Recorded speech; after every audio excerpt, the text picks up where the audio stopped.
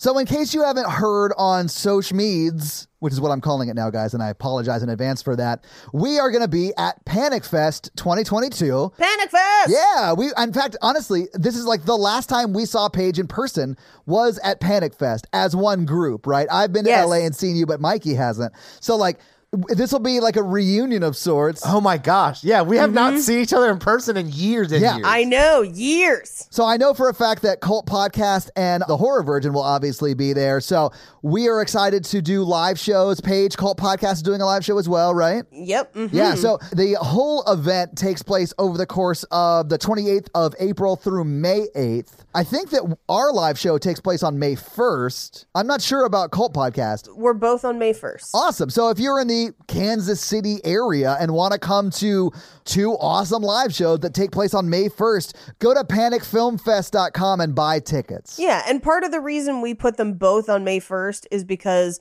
I know in the past sometimes people have traveled to Panic Fest. So we're trying to minimize the amount, like, you know, if you had to get a hotel or whatever, we're trying to make it all on one day to hopefully make it easier for everyone to come out. So guys, if you want to see us live, go to panicfilmfest.com and get your tickets today. Yay! I'm excited about it. This episode brought to you by the following patrons. Dylan actually wanted his shout out to go to his awesome sister Amber for her 40th birthday. So happy birthday, Amber. Happy birthday. Jeremy Bruder, Shining Donut 911, Jonathan, Jennifer with a PH, Joey, Mr. Rage Bombs, Sneaky Snake, Wes, Dreskel, Kaylee, Aaron, Danielle, the number Jeff, Amy, Tia, Matthew, Dave, Jonathan, Scott, Kate, Isaac, Karoon, and Nick B. But because it's that special time of the month where we also shout out our You Can Get It level sponsors. So a big thanks to our You Can Get It level sponsors as well. And they are The Boat Rat. I don't know. That's just the name. Bryce, Haley, Justin, Sean, another Ashley, Logan, Thomas, Dominic, Jamie, Riley, Trigger Happy Mongoose, Alex, Mr. Dan Chalice, Shayna, Libby, Tiara, Justine, Bishop Drake, Ali, Dr. Voorhees, MD, Priscilla, Matt, John, Megan, Amelia, Brandy, Maxwell, Lisa,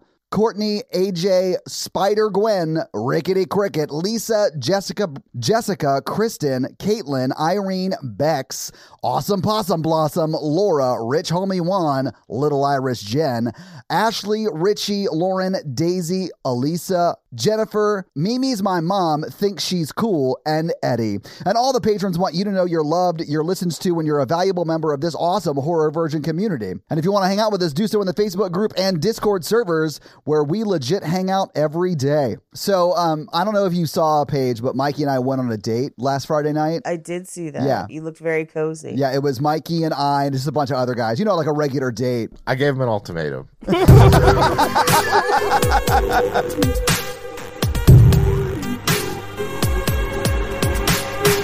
Also, nice haircut, Mikey. I noticed that you got a haircut. Oh, you did get a haircut. I didn't notice. See, this is why you shouldn't date Todd.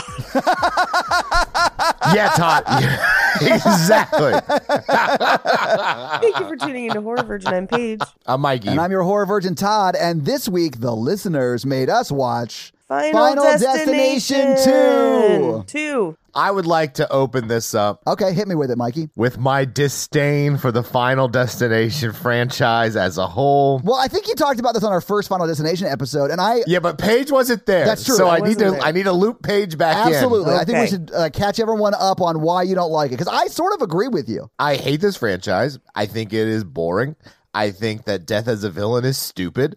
I think the rules don't make any sense. I think there's no point in the movie besides like the cool deaths, but like you can have cool deaths and like someone do it, like The Collector. He did a lot of cool deaths and he was a guy who killed people and he was a villain. And I like those movies and I don't like these movies. The log scene. Oh yes. Everybody talks about the log scene. I Super do love creepy. the log scene in this movie. And it is cool. But like once you've seen the movie once, there's really no reason to see the movie ever again. I agree with that. Yeah. Also, an underage high school girl enters into some sort of romantic relationship with a state trooper. I had forgotten about that and then was watching it last night and I was like, wait wait a second, isn't she? Oh no! And the only good part of the movie is when the farm kid blows up at the end, and that's what's so great. If you're gonna do a So movie like this, great. that's the tone you need to take for the whole movie. This movie is, I would say, worse than the first one. Mikey came in hot today about Final Destination 2. I just watched it. He's and I was very like, upset about it. Stupid. And I was like, it's like, oh my god, the sink's dripping. Dum dum. Okay. Point of order. Okay. First of all, the explosion of the farm kid is hands down the funniest part of this movie. And it is not funny for the rest of the movie, which is why it is so funny, because it takes you by surprise. So I will submit that if the movie was not as overly serious as it is, that exploding farm child would not be as hilarious. But it did feel sort of out of place because the whole movie is very serious. Like, death is coming to kill us. Yes. And then they have like this slapstick comedy explosion at the end. And then his mother gets served Mikey's arm, like barbecue on arm. the plate. I was like, did they listen to the podcast? Like, what happened? Because that is exactly what Mikey was talking about doing at his barbecue. No cannibal talk this episode. We got plenty coming up. Well, okay. So here's what I will say. This era of horror is not the one I choose to visit frequently. That said, I don't have the same disdain Mikey has for the Final Destination series. Right. It's not a franchise I super love. It's not one that I have like a specific love or affection for, but I really like the concept of fate as a mechanism in the series, where it's this idea that death has a plan, and if you cheat it, it's gonna come get you back. However, Mikey is right in that this movie, and even the first Final Destination, do not respect the rules of their world very much, where they are constantly changing the rules. The characters are constantly learning new rules. And at the end, it really seems like nothing has been solved necessarily, because that kid still blows up in a hilarious way. I will say, if you like the first Final Destination, this is pretty much a perfect sequel, because it gives you a lot of the same stuff with some kind of different kills and some kind of flips on the rules as you know them in the first one. I do think that one of the handicaps of this series is that the deaths are so bonkers in some cases, where this movie is just a Rube Goldberg machine of I have that in gore. my notes too. I had to look up what it was called because I forgot it was Rube Goldberg. I thought it was something else Goldberg. But anyway, like I think the same thing, Paige. It really is just a platform for like inventive deaths, and there isn't a lot of story to it, which is why the movie is like a tight 90 minutes. It is a tight 90 minutes. But 45 minutes of that is like no one on screen talking. It's just like slow deaths creeping in on the person on the screen. 40 minutes of this movie is people Googling other people's deaths. It's madness. But like, it's like Ask Jeeves though, because it's 2003. Yes, because it's old.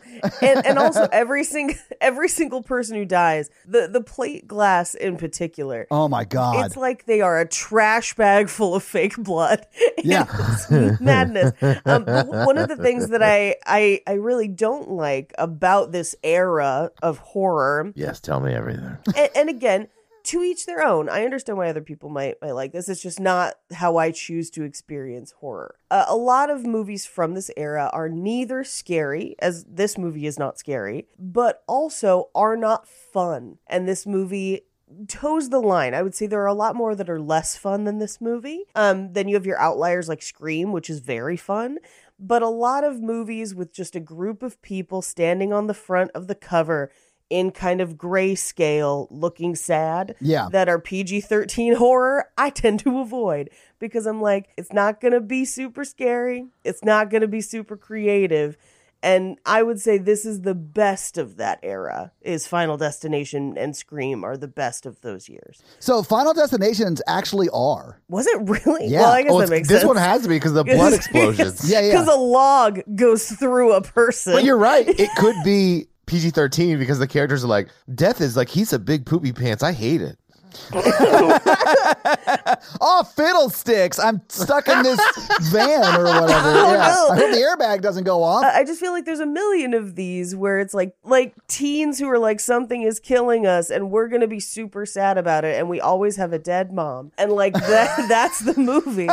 And I would say of those movies, I prefer Final Destination over most of them. And I didn't hate this one. I, for some reason, for years had remembered the log scene as part of the first Final Destination. And that's very incorrect. Yeah. So as I was watching it, I was like, wait, do I prefer this one as opposed to the first one? But then the first one's the plane, and that one's pretty good. Yeah, I think that the log death is the most iconic death from the franchise. It is. Yeah. That's the one everyone remembers. But I've only seen the first two, but that's the one everyone seems to talk about at least, right? They get worse and worse as they go. One is like an escalator breaking and everybody falls into the escalator and dies. Oh, yes. Oh, that's I amazing. remember that one. Isn't there one where a pizza box tries to kill everybody? Oh, wait, that was House. Never mind. That was the House series. Yeah. That's House 3. We haven't done that one yet. Here's what I will say. The thing that this movie does, while I don't think the movie itself is particularly scary, this movie sets up people being scared after the movie in their regular lives. Yes. And I've had 3 different times in my life, I have had things fall off the back of a truck and almost hit my car. Paige. Yes. Twice it was ladders. And one time it was a giant PVC pipe. Paige, can I tell you a story real quick in regards to that? Yeah, go ahead. So I was riding my motorcycle one day behind a maintenance truck, probably for like an apartment complex, and I was pretty far behind it. So like there's this air filter that was in the back of his truck and it was like blowing around back there. I didn't think anything of it until it like flew up into the air and then started to fall onto me. And I was like, fuck, this is how I die, because if that goes under my wheel and gets stuck and I go flipping at 75 miles an hour, I'm done. So like I closed my eyes, which you should not do when you're driving a motorcycle on the interstate, for the impact, and I didn't die. It just stuck to my headlight. I was like so close to death. And I literally, with it stuck to my headlight, drove up next to him and yelled, "Do you want this?" That never works for me when I pull up to a car. And I saw him look at me, register what happened, and I saw him go, "Holy fucking shit." Like I saw him mouth it and then pull over, and I handed it back to him and we went on our way. But it was so scary. Oh, it's so scary. Paige, we got to flatline you and bring you back is basically what happened. Okay. No, I can't remember if I've told this on Cult Podcast or this. I feel like I've told it on a podcast before. It was my first time on the freeway, and I was behind a maintenance truck, and a ladder fell off, and a bucket of tools fell off. Oh my God. And the car in front of me swerved, because I would find out later that car ended up with hammers in their windshield, which is fucking terrifying. God. That car swerved, and as that car swerved, the ladder had fallen off the truck and was tipping end over end to our car. Like flipping towards you? Oh my God. Yes. And I swerved, and we lived. We're fine. But my dad was like, "Oh my God, oh my God." And I'm screaming, and finally we get to safety, and my dad's like, "I've been driving for like 30 years of my life, and that's never even happened to me." I've never had anything like that happen to me. So cut to like probably close to 10 years later. At that point, I was probably about like 25. Yeah. On the freeway in Los Angeles, and I'm driving behind a truck with a ladder, and I'm like, I should move because I don't trust being behind trucks with ladders. Yeah. And lo and behold, the ladder falls off the truck, and I didn't even scream. I just went like, "Oh, not again." I fucking knew it. I knew it. But this time the ladder fell flat, so I was able to just drive over it and flip the guy off. The last time I had picked up one of my coworkers who was coming in from a different office, and we were driving to our office in Santa Monica, and a car with giant PVC, like long PVC pipes, much like the ones that kill a girl in this movie, takes a turn too fast through an intersection, and the bed of the truck kind of tips, so that one of the PVC pipes, they just start rolling off the truck. Oh, and God. Our car is stopped at a stop sign, like at a stoplight. We can't move. There's cars behind us. There's cars to the side of us. And we just watch as PVC pipes start falling and tipping and rolling towards our car. And the girl in the back seat, visiting from a different state, screamed like I have never heard a scream. And me and the other girl in the front seat, who are hardened by Los Angeles, were like, "Ah, shit." Just like, if it's our time, it's our time. And Yep. the PVC pipes, they like hit kind of the front of my car, but then they just rolled. So like nothing killed us. Yeah. But the girl in the back seat had a rough day because she was just like, we like lived Final Destination this morning. Her in-flight movie was Final Destination too. Yeah. We went to Roscoe's Chicken and Waffles to kind of calm down after that one. I mean, like, existential dread is a, credible villain for life, but like not a good movie villain. Yeah, I was going to say that. Like, I am more afraid of death than anything ever. But like, I don't find these movies particularly scary because there is no manifestation of that death. Like, I think that's why like serial killers and things like that, or movies that feature those kind of villains, for lack of a better term, are scarier because they're actually there. They can actually do something. Whereas like these movies are not as scary.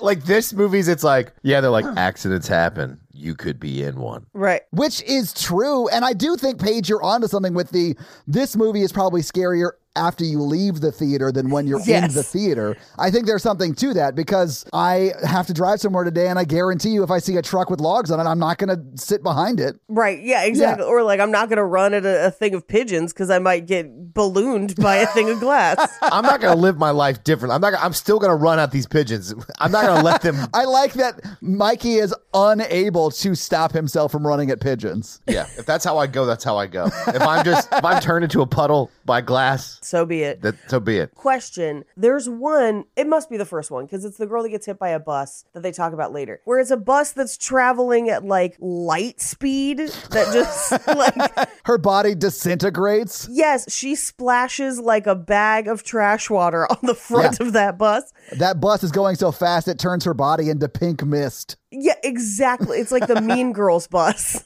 But it's that kind of stuff that like sometimes this movie, in an attempt to like oh, it's a death, will make things explode that have no reason to explode, or people just turn into pink mist. Yeah. It's pretty great. I've got a hot take. Oh, do you? Sure. The truck accident was an inside job. Those cars were blowing up, like Paige were said. Just full of bombs. Exactly. I was laughing all the way through it. I was like, man, I never realized how many things explode in this truck scene that I'm like, there's no reason for this to like catch fire, sure, but like explode is crazy. It's like Michael Bay directed that scene alone. Oh, yes. It's very Bad Boys too. Yes. Like the only thing we're missing is those like cars falling off a truck full of cars. That's how I want the camera to zoom out and you see Bad Boys in a chase in front of the truck. Yeah, they're like, we're just bad boys for life. Oh, we caused that accident? Oh, no.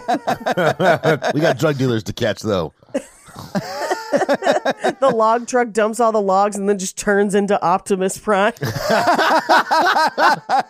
I mean, the way those cars go up is just, I was just like laughing my ass off. Death, roll out. I was dying. It was making me laugh really hard. Even the barbecue kid at the end is so over the top. Okay, I have to say this about that guy. His name is Noel Fielding, I think. And Fisher. Noel Fisher. Okay, I was going to say, I was like, that's not Noel Fielding. He's so good. He was in the U.S. version of Shameless, but he's like in a bunch of like TV shows from around this time, and he is so good. I really do like him a lot. I want to say this is probably the most like straightforward character he's ever played, where he's not like kind of a scumbag or like a bully in the neighborhood or like a kid with a weird face, where he's just like a farm kid in this that explodes. Yeah, and pretty much everything else, because he's so good at playing a character, he always has some wild like attribute to him, which I'm here for. But it always makes his performances fun. Yes. Anyway, so I love seeing him in this movie. Also love seeing him die. Well, the second they saved him from that van, I was like, it's going to come back. Yep. But that's like... that's the most bonkers part, because it's like, if you ever have a close call, it's your turn and death's coming for you. Yeah, death's coming for you next time. And I'm like, well, this movie like makes a point of showing that if it's not your turn to die, you can't die. And then they never do anything with that. I know. And I was like, oh, when that guy tries to shoot himself 6 times and none of the bullets work, I was like, holy shit. So everyone except for the person who is going to die next is a fucking superhero. Like, they just can't die. Right. Like, and they don't and play they don't do around anything with with that. it. Oh. They never do. Here's the other part of it too. The introduction of the idea that you cannot die until it is your turn to die Yeah. is fascinating as a concept within a story about fate. Yeah. But the idea that death has, and changes in death's list, if you want to think of it that way, has ripple effects is fascinating also. Once it's introduced way too late into this movie where it just becomes an exposition car ride and we don't do much else with it. Right. But at a certain point in this movie, we find out that not only has everyone in the car cheated death more than once, the first time they cheated death because of the people who lived on that flight.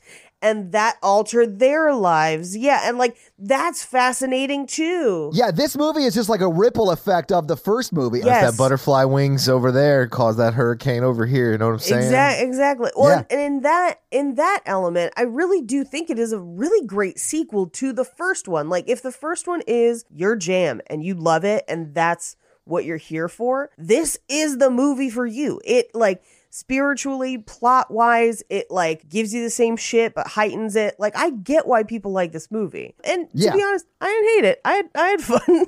I had fun watching that farm kid explode.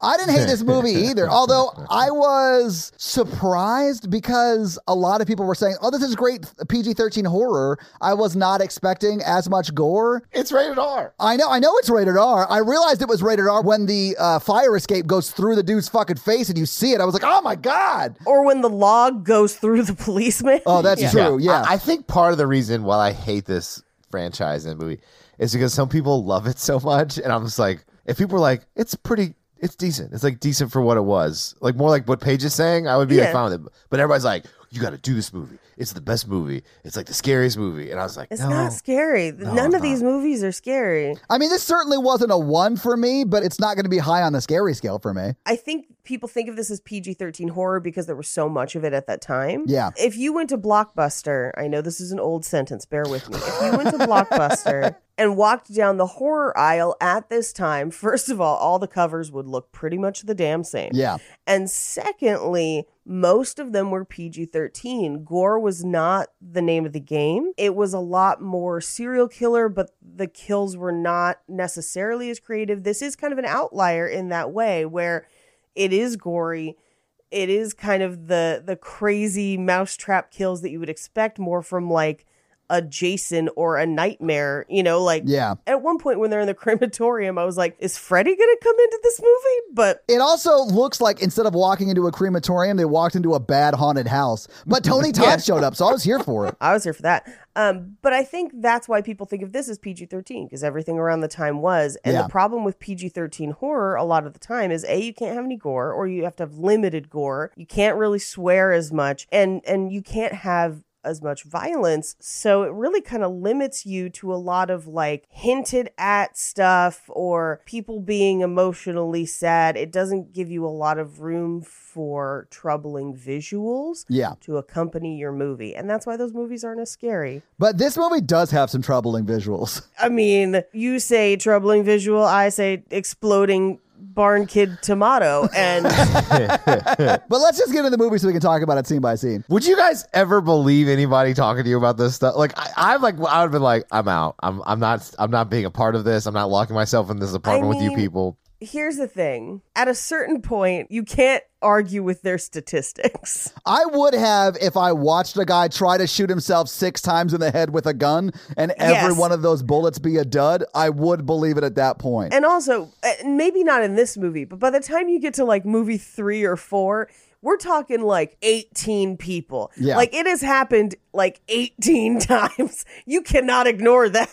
But here's the thing. They don't save any of these people ever. They saved people in this movie. At least 2 people survived this movie. I do love that this movie ends with her like completing suicide and then them bringing her back. And I guess Death is like, The one that got away. Loophole. Yeah. And now is she Yeah. just like immortal?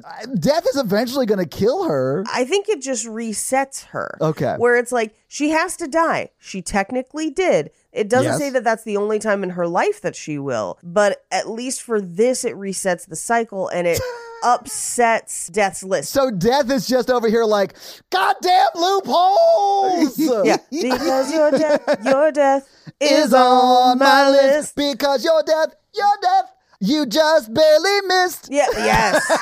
Because I think her upsetting the list saves the officer that she's going to have a very Inappropriate troubling relationship romantic relationship with. Yes. But it clearly skipped them because it blows up the barn kid. Yes. So that's the new list. That's the new one, I guess, maybe. And so, in theory, this movie solves it. And so everyone in every movie after should be like, all right, time to flatline to like solve the story. I'm pretty sure the sequel, the people in this movie die in the sequels. So it's do like, they? I would just be like, I'm going to go home and live my life and like go on vacation and like say goodbye to everyone and just like make the best of this because I know that you stupid people are going to fuck this up. I know I've seen almost all of these on TV. I don't know if I've seen them all not on TV. So I don't remember the sequels very well. But, I mean, it feels like they give us a puzzle piece to solve it. But at the end, nothing stops Death. Tony Todd's just fucking with people, right?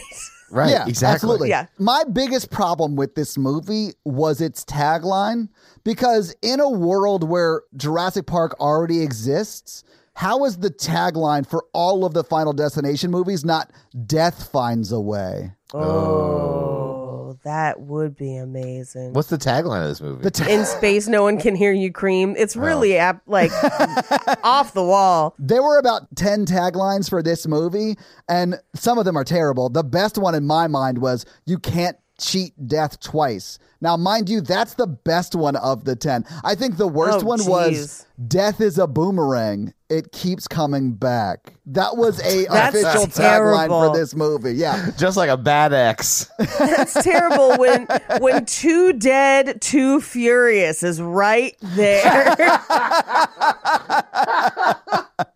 All right, let's just get into the movie so we can talk about it scene by scene. We're legit like 30 minutes into this episode and haven't got into the movie yet. So we open and we do get, credits over some story. So you're welcome, Todd and Mikey. But we essentially meet our main girl, Kimberly, and she's watching like a late night, like a coast to coast kind of thing where they're discussing that it's the 1-year anniversary of the plane crash from the first movie. And they're covering all the survivors that died soon after. And it's basically a guy as a conspiracy theorist being like, death finds a way. Like, Yeah. he and which is a crazy thing. Like, when it's only happened once, it's a tragedy. After this movie, everyone should think it's a conspiracy, but like until then, no. And he has no facts. And he's like, this is my evidence. And the guy on the TV show is like, this is not evidence, dude. Like, you should go outside. I do think that after the first movie, or maybe after this movie, if it continued happening, I would be like, okay, these people are like tied to the CIA or something, and the CIA is just bumping them off. Like, I wouldn't think it was quote unquote fate, but I definitely would be like, what information does this group of people have on the government, and why are they killing them off? Yeah, what kind of Death K Ultra is this? Yeah, exactly. Yeah. Are these people trying to start like a labor movement in the U.S., and that's why they're being killed off? Because that happens all the time. Did they actually die in the initial accident and then the government's killing off their clones to cover their tracks? Oh, I knew it was clone based. Always clones. It's always clones. I just think accidents happen. I mean, okay, but like, Mikey, let's put this into like a real world scenario. So, real world, I have a friend who had tickets for one of the flights the morning of 9/11 and missed his flight. Oh my God. That's a real thing. Now, granted, he would have been about 11 or 12 at the time. He was very young. They just change of plans. He didn't go. But if within like a week he suddenly died anyway, that would seem weird. Like it's so weird that Alanis Morissette would sing about it in a song where she doesn't understand irony. So like if that happened 12 more times for people who all missed that flight the morning of 9/11, that's extra weird. Like, you wouldn't That would be weirded so out weird. by, That would like, be such a good conspiracy theory. right? Would that be a good horror movie? No.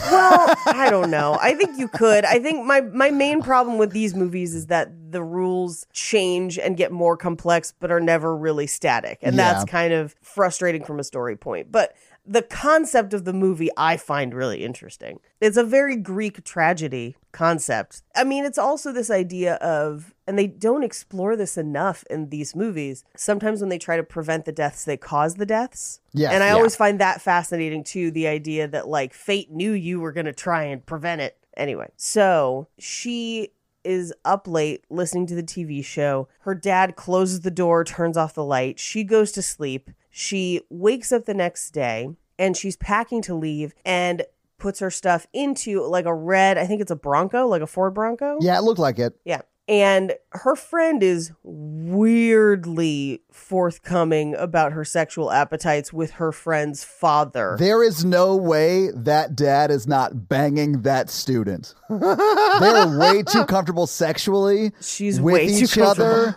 Yeah, they're definitely dating. I didn't pick that up. But he was probably like, my daughter's alive and that other girl's dead. Uh-oh. That's great. Oh, no.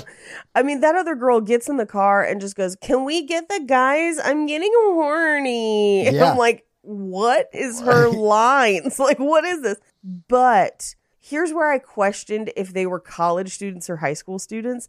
And I think it has to be high school because she's living alone with or she's living with her dad. Yeah. And talks about like being at the mall with her mom. Like, Yeah. everything seems to be high school. And yet, for a high school student, I think this is taking place over spring break. Oh, yeah. She seems to have the freedom of a full-blown adult, which is bonkers. I mean, she technically could be 18 and a senior I at think spring she break, must but like, be. yeah. I mean, you don't know. That's never stated in the movie, so I assume she was underage and the cop was about to go to jail. But like, I have no idea. I mean, when was the first time that either of you got your friends together on a road trip and stayed overnight without your parents, but without any other chaperones either? Like just you and your friends. I was probably 18. Were these kids in high school? I mean, like I went in freshman college. I mean, some of my high school friends went in high school. I definitely, I mean, I didn't really do it for spring break, but I did go on like an overnight trip with two of my friends it must have been in high school, either on spring break or like that summer immediately after high school. Yeah. But I don't see that as like something a 16-year-old is doing.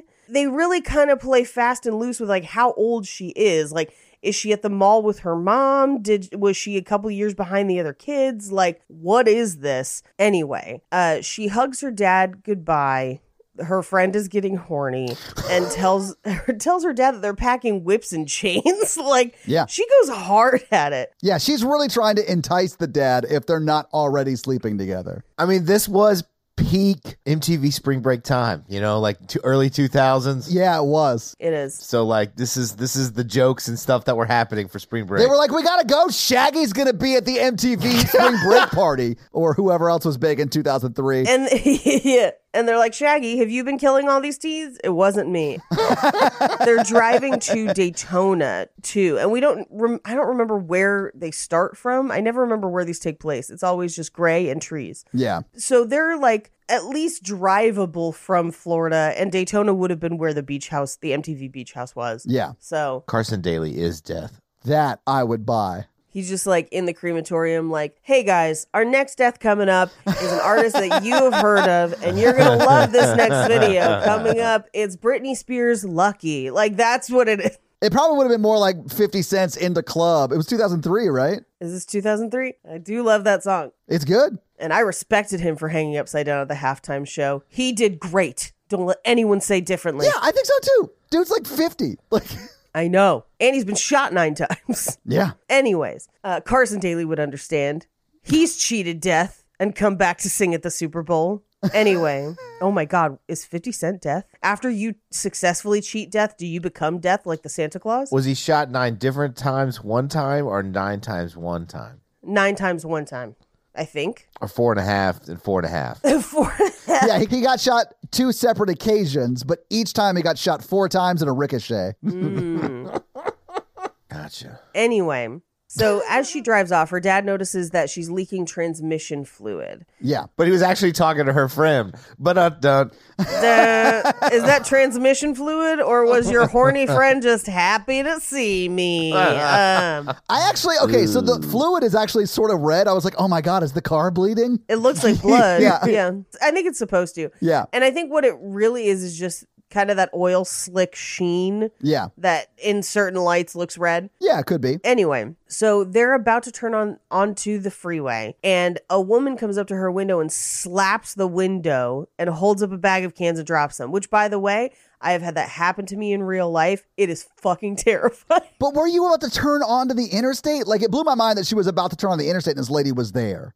Yes, but in my situation, it was a part of town where there's a smaller freeway that runs through a part of town, and it's fucking dangerous to get on and off. It's the worst freeway. And so I was trying to turn to get back to the freeway, and she walked up and slapped my window, and I nearly almost ran her over because it scared me so bad. Yeah. Don't slap people's windows. Just in general, don't do it. It's a bad idea. Anyway. It's a bad idea to slap anyone without consent. But with consent, it can be fun. One time when I was parked, a guy slapped his dick on the hood of my car, but that wasn't scary. It was just sad. you got to get your Windows antivirus protection. Well, he was a person who was clearly not necessarily on the same plane of existence as the rest of us at the time. And he made hip thrusting motions, and I just shook my head no, and he kept doing it. And I held up my hand and pointed to my wedding ring, and he was like, "Aw," and then he pulled his dick out, slapped it on the hood of my car, and then walked on through the crosswalk, and another car honked at him, so he stuck his dick in the grill of their car, which is hot. He fucked their car? Yes. And then he wandered away wandered away as people honked at him. And at that point I was laughing really hard, even though I was like, what? And then I got home and my car was dirty at the time, so there was just a mushroom shaped slap on the hood of my car. Your husband walks out why is there a Roman helmet outline on your car? Who's been fucking the hood of your car? Where's your car been, bitch? I'm sorry. I drove through a pack of dicks. Anyway, so don't slap windows. It's terrifying. So she waits for the woman to get out of the area of her car so she's not going to hit her. Right. And then she starts driving again. And on the freeway, she passes a bus. And this scene is kind of where we see everyone that we're going to be following for the rest of the movie. There's the guy in the T-Bird. There's the guy who's doing coke in a car. And I'm like, coke is a stationary drug. What are we doing? Why is this? I don't understand. Yeah. There's a school bus. There's an 18-wheeler. There's the van with the pregnant lady. There's the motorcyclist. And there's our friends in the car and the state trooper. Yeah. And apparently 20 other people that we didn't mention. Well, also the timing on this is kind of off too. So in this scene, her dad calls. She answers. He tells her that the car is leaking transmission fluid, and she's like, okay, maybe I should pull over and take care of it. She's kind of agonizing over it. Yeah. As that's happening, a biker with his lady on the back pull up and just flash their titties at her friends in the back seat. It's so wild. Here's also how I knew that all of these kids in this red SUV were going to die, aside from Erica Christensen in the front, is because none of them had any distinguishing facial attributes that make them stand out. I couldn't pick them out in a crowd if I tried. And they're like, yeah, man, once we get there, all this weed. And you're just oh, you're all dead meat. You're all going to die. I don't know. I kind of wanted the movie with just one weed dude and a horny chick, I mean, we get a coke dude and a girl that's horny for state troopers. You know what I'm saying? Oh, my God. You have the right to remain horny. I was more annoyed with his character ever. First off, he lies and sets up a pregnant woman to be arrested for a stolen car. Yeah, Yes. I hated that. I mean, we'll talk about it when we get to it, but I hated that. I'm pretty sure that's illegal, right? 100%. That's if some you go back Safe to our Haven Safe type Haven shit. episode. Yeah. Well, that's Romancing the Pod. But no, you're right. Yeah. Yes. His boss would be like, give me your vodka, your badge, and your gun. Oh, but sir, death's after us because we escaped death. Well, death didn't fill out its paperwork and you did. So now as we're driving through this, scene, we keep cutting back to the logging truck and it's just got hella logs on it. I mean, it literally is just a regular logging truck. Yeah, it's better than truck. It's good. And so here's my problem, though. Oh, my God. They drive for a long time. Yeah. To build it up. It's like 8 minutes. I'm not even joking. Like, it is like 8 minutes of them like showing all the cars and them driving in the rain before the first log even pops off. Right. And so the first log pops off, and because the truck is traveling fast, the log slides off and goes through the state trooper's window and literally takes his body through the back of the car. Yeah. Like, that's probably one of the most brutal deaths you see in the movie, is that first log. And you're just like, holy shit. Yeah. Yeah. It's like, oh, this is where we're starting. Cool. Well, I mean, that's the thing, is that God got really mad at these people and that girl because he was trying to stop a pedophile. Oh, God. I know Mikey is ashamed of his joke when he like leans away after he says it. Like he goes off cam. But I mean, like, You're not necessarily wrong. I mean, she might be 18, but she might not be 18, you know? I think she's 18. They never say, but I think They she's should 18. say it. They should say it. he's like 34. I mean, at minimum, because he's like a full state trooper. He's at least mid to late 20s, if not early 30s. God's like, Tony Todd, go get that pedophile. Tony Todd shows up at the state trooper's office like, be my victim, and then just covered in bees. So the other thing that we're getting in this scene is she's like hearing songs about death on the radio. Yeah, Highway to like, Hell is playing. It's Yeah. all kind of weird. And they're talking about the anniversary of Flight 180 because it is the 1 year Yes. anniversary. It's all that stuff. Yeah. Yes. And so that first log goes, that causes essentially a small accident, which spins off into multiple other accidents in which everything explodes, Yeah. including a log truck that we're just like, it's not hauling gasoline, it's hauling logs. Yeah. You know what doesn't just spontaneously explode? A log. A log. Famously, logs don't do that. Yeah, they just roll downstairs and are often in pairs and occasionally over your neighbor's dog. But there's like 2 different explosions with the log truck. The Thunderbird, completely engulfed in flames, explodes. The state trooper's car explodes. Yeah. Multiple cars flip.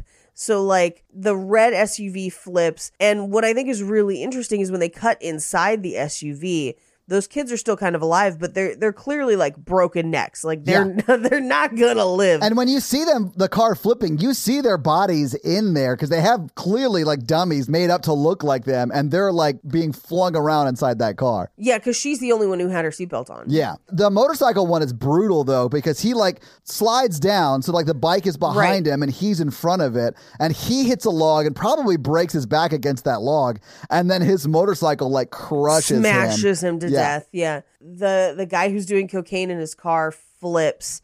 Yeah. And then as he flips, like he gets back upright and then goes to essentially he's can't stop it. He's going to go under the log truck and apparently hits the gas tank. Yes. And that's the secondary explosion of the logs. Anyway, the red SUV comes to a stop. They're probably going to die from their injuries at that point because the car has rolled multiple times and it looks like she has a broken neck. But she looks up and sees an 18-wheeler driving through the fire at them. It was the Terminator. It came does. back to get them. Yeah. It is Trucksecutioner. Like, I was so triggered during this scene because of all the accidents, and then it ends with Trucksecutioner on fire coming at them. I forgot about that. Oh yeah, I often forget my brother died too, Mikey. Time to do maximum overdrive. Are you next on the list, Todd? I think I may have cheated death, honestly. Yep. Yeah. I honestly was in the bed of the truck. I got thrown out of the bed of the truck. Like, statistically, I probably should have been the one that died in that accident. Yeah, honestly. Yeah, Like, yeah. So maybe Tony Todd's after you. I wish. I love Tony Todd. But he wasn't wearing his seatbelt. Like, I do think that had he been wearing his seatbelt, he would have been fine. Yeah. Well, cheating death's a lot better than being cheated on by death. That's always... Yeah, I know. that's always fucking somebody. No. I don't like to be tied down. It's me, Death. I'm into, more of an open thing. I like to keep it casual. You get it, right? I'm ethically non-monogamous. I don't think Death is ethically non-monogamous. I think Death is a dirtbag that's like, I thought I told you this was open. And you're like, you definitely didn't, Death. Would you like these movies better if like Bone Bat was in every scene when Yes. someone Oh my God, dies? yes. Fuck yes. And Bone Bat was actually Death. Bone Bat improves everything. Yeah. Taking it to the limit. Like, what if Bone Bat dropped that plane of glass that turned that boy into red liquid? Then he had it coming because Bone Bat's will is all. Bone Bats will be done, Paige. Yes. All glory to the Bone Bat. I think we should start a Bone Bat-based religion mainly for tax purposes. Think about it, Paige. That's not the way of the Bone Bat. Yeah, I looked at naming a company after Bone Bat, and apparently multiple people have beaten us to it. That would have been a good one. It would have been, but a lot of people know about the Damn. magic of Bone Bat. I feel like we're trying to get Gmail like really late in the game. Yeah, can I get Bone Bat 87 At gmail.com. That's our company name. at gmail.biz? Anyway, On Fire Truxecutioner smashes their truck. And as that happens, she wakes up because it's all been a dream. And she looks ahead there's like a road sign and it flashes the number 180. Yeah. And 180 because you turn around. It's like you're headed to death and then you turn. Also Flight 180, but also for the same reason. Like they left the flight. So yeah, absolutely. Anyway, she wakes up and is like, oh my God, we're going to get in a huge wreck. I just saw it. And she predicts what's coming up on the radio. Yeah. So that's how she knows it's like deja vu. It's a glitch in the Matrix. But she also like pulls up a little bit and then blocks the entire roadway so no one else on the on-ramp can get on the interstate. Right. Now, here's where I have a problem. State trooper pulls up to talk to her. And as they're talking, she points out the logging truck as it passes, which means the logging truck would have been significantly behind them, which it may have been and may have sped up and gotten there. But then the accident happens like feet away from the on-ramp. Yeah. Like they watch it happen. And I'm like, that's impossible. In her dream, they drove miles down this road. Yeah, they're like 5 miles down from the accident on the on-ramp. Easily, if not more. Yeah. Because it does seem like during that initial scene, it seems like a lot of movie time is passing, which like if this was any other movie, I would have assumed they had driven an hour. Yeah. In what we saw. That's fair. Yeah, absolutely. But instead, the accident happens like literally right there. So much so that like cars are swerving out of the way. In fact, the truck that kills them in her not fantasy, dream, prediction, premonition. I like fantasy. Yes. The truck that kills them in her premonition kills them again, but this time the state trooper pulls her out of the way. Yes. So she has managed to not save her friends, but to save him and everyone else they saw on the road that was on that on-ramp behind them. But if you think about that, that means that truck that kills all the kids in that red Bronco or whatever has to have been driving at a reckless speed off of the interstate because they're not on the interstate. So it like swerves out of its lane to kill those kids for zero reason. It is bonkers. It's like the Wicker Man accident. Like, it's as crazy. It literally comes out of nowhere. It's a ghost. Again, like the Wicker Man. This is exactly the same problem because she pulls out and stops people from going on the on-ramp, which means that she is facing the direction of traffic. Yes. Even though she's blocking the on-ramp. Yeah. Which means for that truck to have hit them on the side as it does, it would have had to come perpendicular across the highway. Yeah, Paige, that's exactly what I'm saying. Absolutely. It is nuts. It's crazy. I love it, though. So we cut to the police station. Everyone's really freaked out. And we find out that one of the people on the on-ramp they're like, he's like the luckiest guy ever. He just won the lotto yesterday. And then today he missed dying in this accident. Yeah, he cheated death or whatever. And they're talking to him in another room. Yeah. So we cut to the interrogation room where they're kind of keeping everybody. And the state trooper's like, I'm going to ask you to go through this one more time. And she basically says that she had a premonition and it was, Flight 180 was 1 year ago today. Like I kind of dreamt, the kid who dreamt about the crash. Yeah. I dreamt about this one. Yeah. She has already put the whole lore together by the time they get to the police station. Right. Exactly. Now, here's what's crazy is this is also where he tells her, hey, there was one survivor from the last movie. They're in an institution, but at this point, nobody believes her. Right. And the second her dad comes to pick her up, they all leave. And I was like, were they all just waiting for her dad to show up? Like, We were all just supporting her and waiting for her guess. dad. I thought it was nuts that like the cop literally like got all of them and like we're all going to the precinct. Like that would never Yeah. happen. I would have been like, am I being detained? Not in my America. that's basically what happens with Isabella, where she's just like, I don't have to go to the cops for not being in an accident. Right? Like, bye. Yeah. So she goes home with her dad, and while she's sitting at the dinner table with her dad, she's like, can I ask you something? Did mom ever have any weird feelings, like visions, premonitions? And he's just like, no, your mom was normal. That's so mean. It is very mean. She was like, now your friend who's been keeping me company since your mom has passed away, she had some weird kinks, but Yeah. not your mom. But your mom, Yeah. no. Meanwhile, we cut to Lottery Kid's apartment, where he carries all his new shit through a hallway of trash, because it's not a great apartment. He clearly just got money. Oh, yeah. No, he lives in a shithole apartment, but he only got $250,000, right? Which is, yeah, like, they're like, he won the lottery, and he's like constantly buying, like, clearly the Thunderbirds new and the jackets new and all that. And I'm like, he's going to blow through that $250,000 almost immediately. And if you adjust for inflation, that's $385,000, which is a lot of money. I'm not saying that. That's a down payment on a modest home. Yeah, it's not like, well, depending upon your state, it is. I Yeah, bet in yeah, Florida, yeah. you could buy a full-ass house for that, depending upon where you buy it. But in your state, no. No, in my state, that might buy you most of a fixer-upper, Yeah. but not the whole thing. No. Yeah. But I do sort of buy that this is how he would have spent that money, because he clearly Right. is not like super smart about money. Yeah. But Well, yeah. not super smart about anything. Yeah. The way that he dies is so bonkers to me. So he walks into the apartment and there's a skillet of spaghetti just on the table. Ugh. And he just throws it outside. And I'm Yeah. like, does trash not exist in your home? No, we see it. It's all over his apartment page. I know. And so anyway, so he throws the spaghetti outside. He puts the skillet back on the Okay. stove. Has anybody thrown old food out your house, like into the yard? No. Oh, clearly you have. Mikey, what are you doing? Is this recently? No. Okay.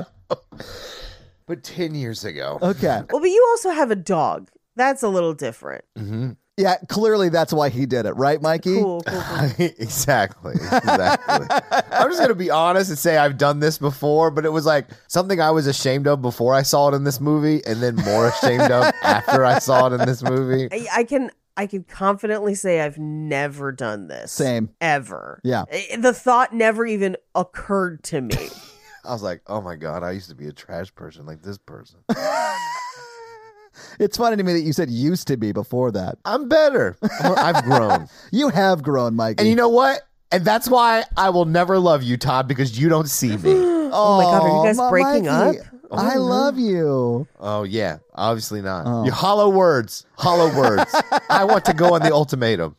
I went to lunch with somebody at Olive Garden who also talked me into potentially watching The Ultimatum, and I haven't had a chance yet. But in her Paige. describing it, I'm like, this is doomed to fail. Yeah. I was like, it's so unhealthy. It like loops back around to be entertaining. Where I was like, oh no.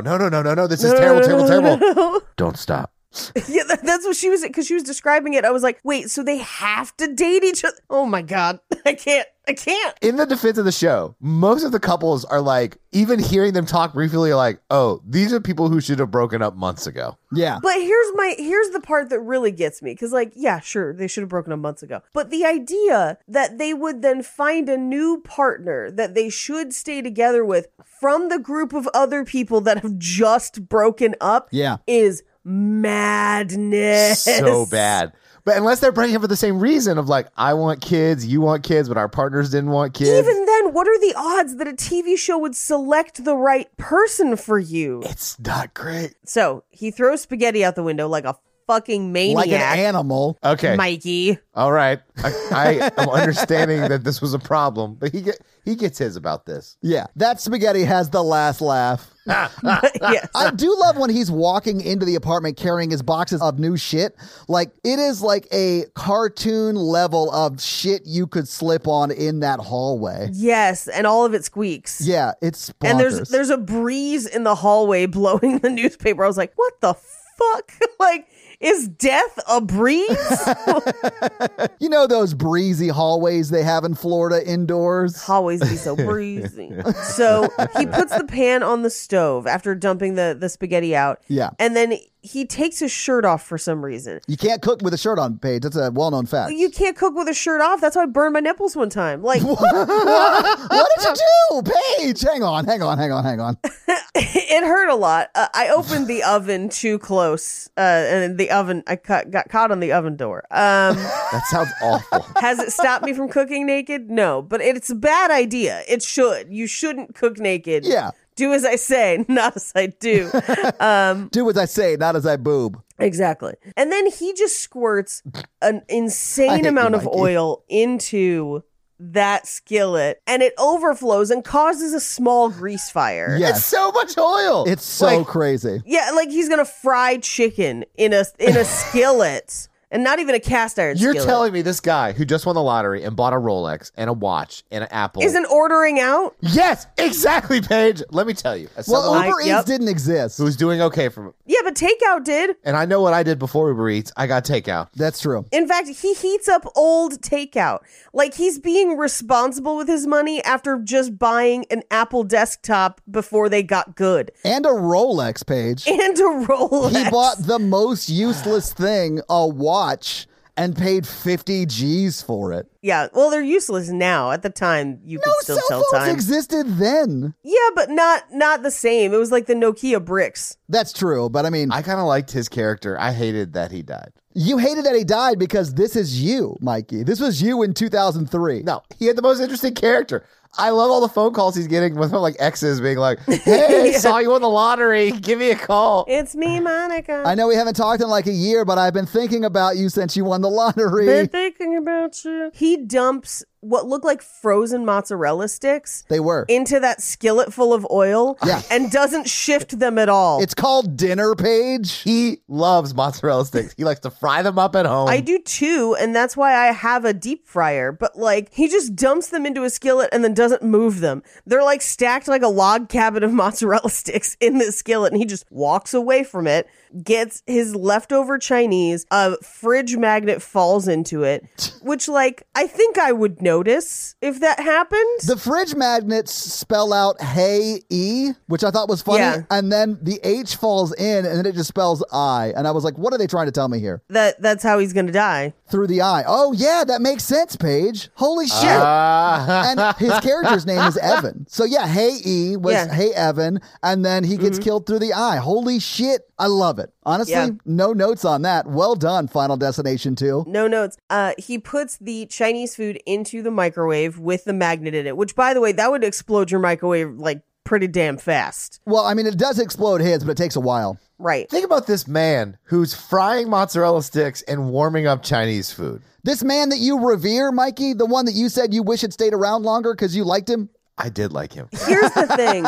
I have reheated Chinese food and fried mozzarella sticks at the same time. Sure. I will admit. But I also don't have $250,000 extra dollars hanging around, because if I did, I would just order mozzarella sticks and Chinese food. You get both fresh mozzarella sticks and Chinese food. Mix them up so that I had some sort of like orange chicken flavored mozzarella sticks. Oh man, if I had $250,000, I'd hit that $2 extra and be like, I want my order to be a priority. Pick it up from the restaurant, bring it. Oh, I do that. I do that anyway a lot of the time, because if I don't, like, It takes forever. it takes forever. It could be an hour plus. Like, yeah. Remember that time Mikey ordered food from somewhere and it came on bicycle and it took And like took 2.5 hours to get hours. there, and then he canceled the order and then the guy on the bike got to his door and was banging on his door and Mikey was hiding in his house from him?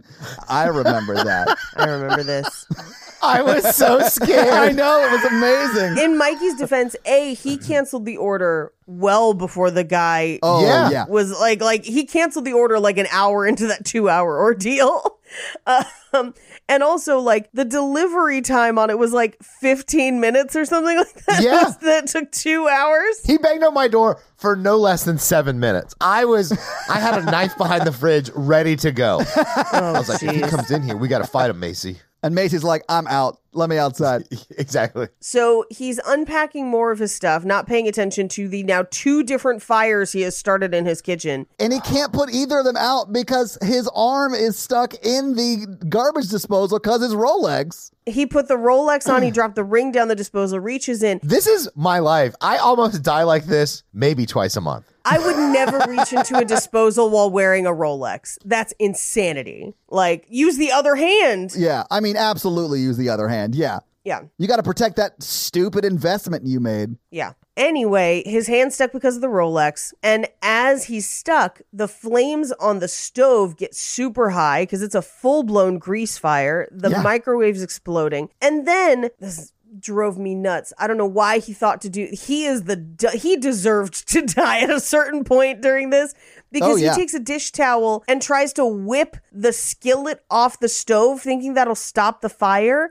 And I'm like, no, the fire's under the skillet, dipshit. The fire extinguisher was right below him. Yes. And he doesn't get it till he gets his arm out, but he could have got it while his arm was stuck and sprayed the skillet. Yeah, well, instead he whips the skillet off the stove with a dish towel, setting the entire apartment on fire. Which, of course, it was going to do that. Like, you could not be confused about what would happen if you did that. No. Anyway, he finally gets his hand out. He uses the extinguisher.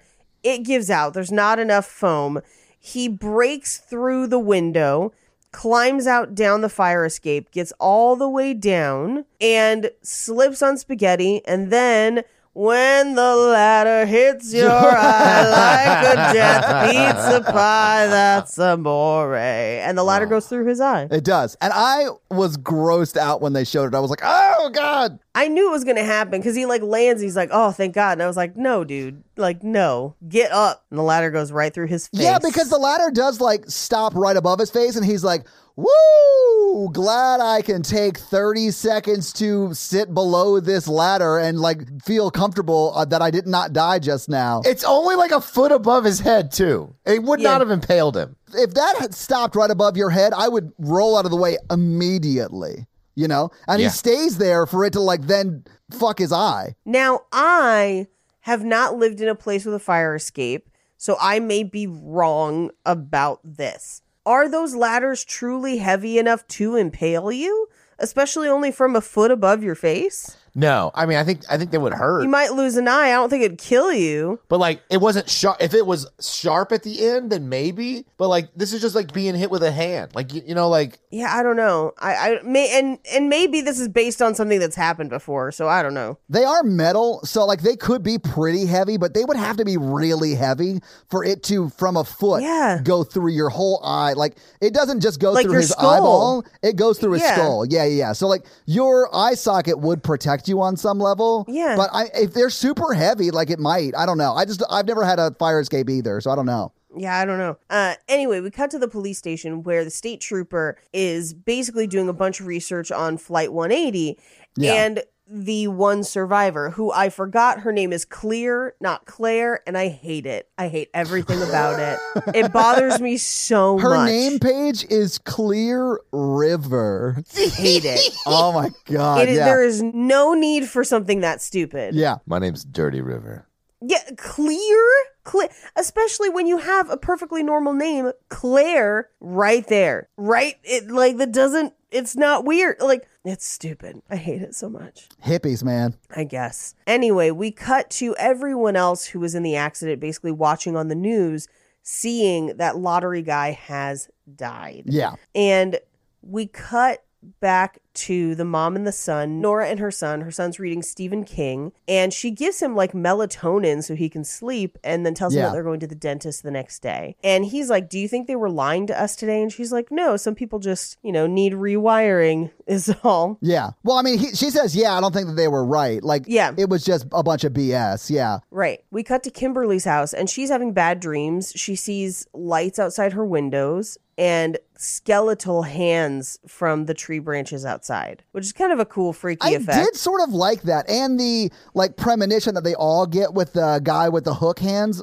later. I thought that you seeing it in the shadow was sort of cool. It was cool. But Kimberly can't sleep, so she gets up and starts doing research, and she gets directions to go see Clear at that... I think it's Rockmount or... The Insane Asylum. I love that she got these on MapQuest. Like, she had to print these directions out. They were in the passenger seat next to her as she was driving on the interstate to this place. Right. So she goes to the treatment facility. Yeah. And they make her give up all her sharp objects and everything. And she's like, is she dangerous? And she just goes, no, but she just thinks you are. Yeah, she assumes you are. Yeah. Yeah. So I don't know. Okay, so the whole time, from a mental health lens, I was like, she must have the best insurance, or she's super rich. Like, no one would let someone stay there indefinitely.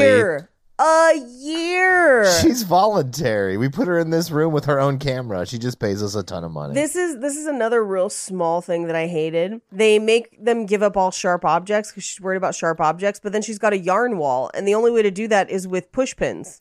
Exactly. I love yarn walls, but like, what is she doing in there? Like, I want every paper. Yeah, I don't know. Guys, I think I figured it out. Death is real. Death is real. Yeah, duh. Death has always been real. Clear. So Kimberly tells Clear about her premonitions. Yeah. And Clear's like, yeah, no, heard all this before. I remember. You're dead and I don't have to do anything about it. So bye. Yeah. But this is where she gets the information about the list and that you died in the order that you were seated, meaning that when the plane crashed, it died in the order that it would have killed people in the crash. Yeah. So for this, they're dying in the order of the accident, but instead it's going backwards. Why? We won't find out for another 30 minutes.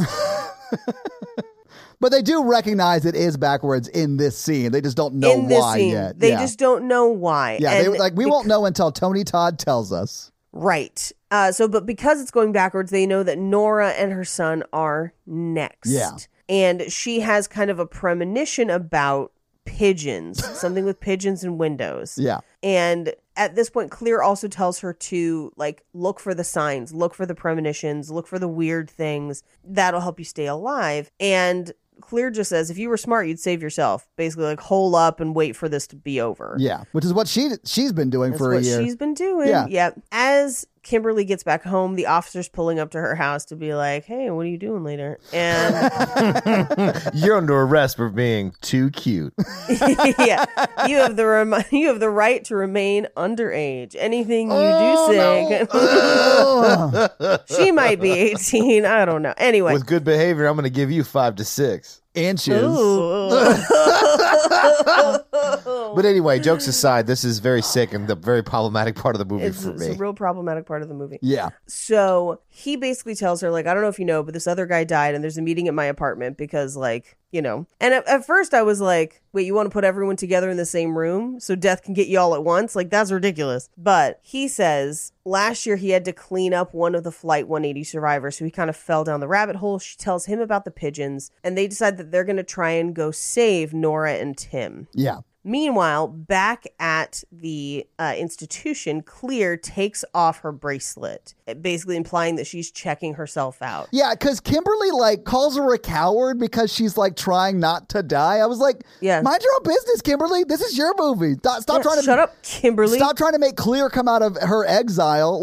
She went hard on her. Yeah. All your friends died. Yeah. What insurance do you have though? I know.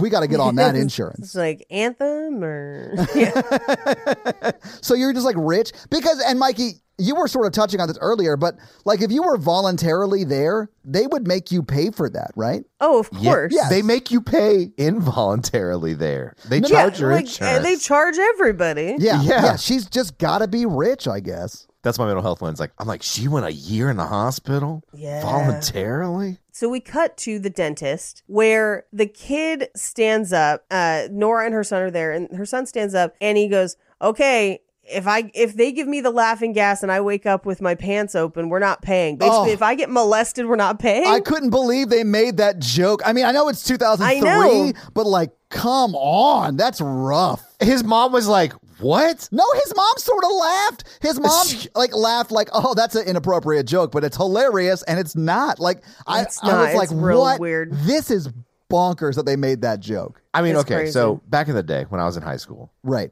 and I saw my pediatrician, and she was like, "Are you sexually active?" And I was like, "I'm really trying the hardest I can."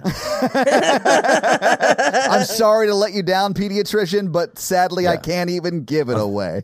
Unfortunately, yeah, like nothing to check out with that because swing and a miss. You know what I'm saying? Anyway, back to the most terrifying dentist office ever, because there's construction outside and pigeons keep just like hitting the window as he's like trying to inject him with Novocaine and like trying to drill. I'm like, no, you don't get to touch my teeth. You're going to crack all the teeth out of my mouth. This is the most intense scene for me. Yeah, can we move into a room that doesn't have an exterior facing window, please?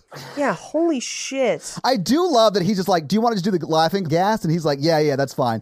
And then there, for some reason, there's like a bunch of like, it's like a child's crib because there's like a mobile And, like, or a mobile. yeah, like hanging above him, and it's got like fish and shit on it. Like, why would that be there? Yeah, I don't know. Well, so a bunch of stuff happens. The fish tank in the lobby leaks and causes a short in electricity, which causes one of the tanks for the nitrous to turn off, which is really not good for you. And like, I was surprised that didn't kill him. He almost chokes on the blowfish. That doesn't kill him. So like, all of this stuff, he manages to survive, but pigeons are like rocketing through their windows like nobody's business. It's wild. Yeah. I mean, into the lobby too, because like they're hitting the lobby window and a pigeon actually gets into that lobby while he's choking on the pufferfish mobile thing that goes into his mouth. I was like, what? The movie I want to see is like one pigeon having a vision of all their pigeon friends dying and then telling them not to go to the construction site that day.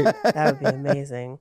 So he survives the dentist. He and his mom go outside just as Kimberly and the state trooper are running up, and she just says, no, the pigeons, and he runs through them. They fly up, distracting the crane operator who's holding a plate of glass. He drops the plate of glass.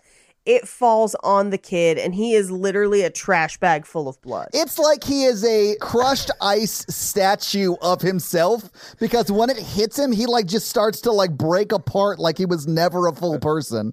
Right. Headcanon. This is the origin story of the Kool-Aid Man. Oh, no. Oh, no. Yeah. And those plate glass were molded around his bag of blood. Oh, jeez. Anyway, at this point, Kimberly's like, shit, it really is happening. I was kind of hoping that lottery guy was a coincidence, but clearly it's not. Yeah. She gets a little bit of a vibe where, like, the visor mirror flops down, and it basically just signals to her that Clear is there, and she's kind of joined them. Yeah. She's going to help them out. I do love that, like, the cop who was not with her when she went to visit Clear, when Clear shows up at that car, is just like, oh, cool. Clear's here now. Awesome. We assume he was messaging her on AOL and talking about it. I don't know. Clear's a little old for him, don't you think? He was definitely researching Clear, so like he knew of her. Yeah. Anyway, so Clear takes them to what looks to be a mausoleum. We'll find out it's a crematorium, but it does look like Freddy's boiler room. Yeah. But this is Tony Todd, and he basically is like, you can't cheat death. There's no escapes. It's a distinct design. And Clear is like, but it is flawed. It can be beaten because we haven't died yet. Right. And he basically says, people are the most alive just before they die. The only thing that can defeat death is the introduction of life that isn't meant to be. Force death to start anew. You have to follow the signs, Kimberly. And he says it specifically to Kimberly. And she says, how do you know my name? And he just like doesn't say anything, but slides that body into the crematorium. Yeah. Which is the guy who had his eye socket crushed by the ladder. Like it's the lottery winner guy, or the Mikey stand-in, if you will. Right. He died too early. The guy who's careless with his spaghetti. Yes. That's the title of my dating profile. He had one chance. One opportunity. opportunity. Love it. He just threw his mom's spaghetti out the window. Yep. So we cut to. Oh, okay. They walk out of the mausoleum, and Kimberly has a premonition, and this is the one of the van going off a cliff into the water with bloody hands. Yeah. And they assume that it's Isabella, the pregnant woman who was in the delivery van, and they translate. They're like, okay, new life, pregnant lady. So if she gives birth, it throws the list out of whack. She's got a clean slate. We have to warn her. So they put out an APB for her white van. They look at his dash cam footage and get her license plate. And this is where apparently tells people that her van is stolen, so they'll pull her over, which there's a part of me that's like, why didn't you just say something like, hey, we need to question her in conjunction with a case? Or run her plate and find her home address and just go talk to her. Yeah. Right. You have to do this crazy thing where she ends up in jail for car theft. Right. Like, it's so crazy. It's weird. Meanwhile, they go to the state trooper's house or apartment where they're all going to meet together. We get a real weird elevator scene with the guy who was doing coke in his car trying to lick a dude's face. It's the weirdest. I don't know why it's in this movie other than to pad the runtime to hit the 90 minutes because it's bonkers. Yeah. At the meeting, Laura has actually come to the meeting despite losing her son that morning. Which I thought was like, you're doing too much, babe. Like, you need to hang out. Yeah. Yeah. Your son just died. I like she was just like, I'm ready to go to heaven. Like everyone I know is dead. And I'm like, yeah, why'd you even go to this meeting? Yeah. Yeah, honestly. You probably would have had a better death if you did not go to this meeting. I mean, you could argue via fate that something would have led her to that meeting no matter what. I mean, sure. Yeah. Okay.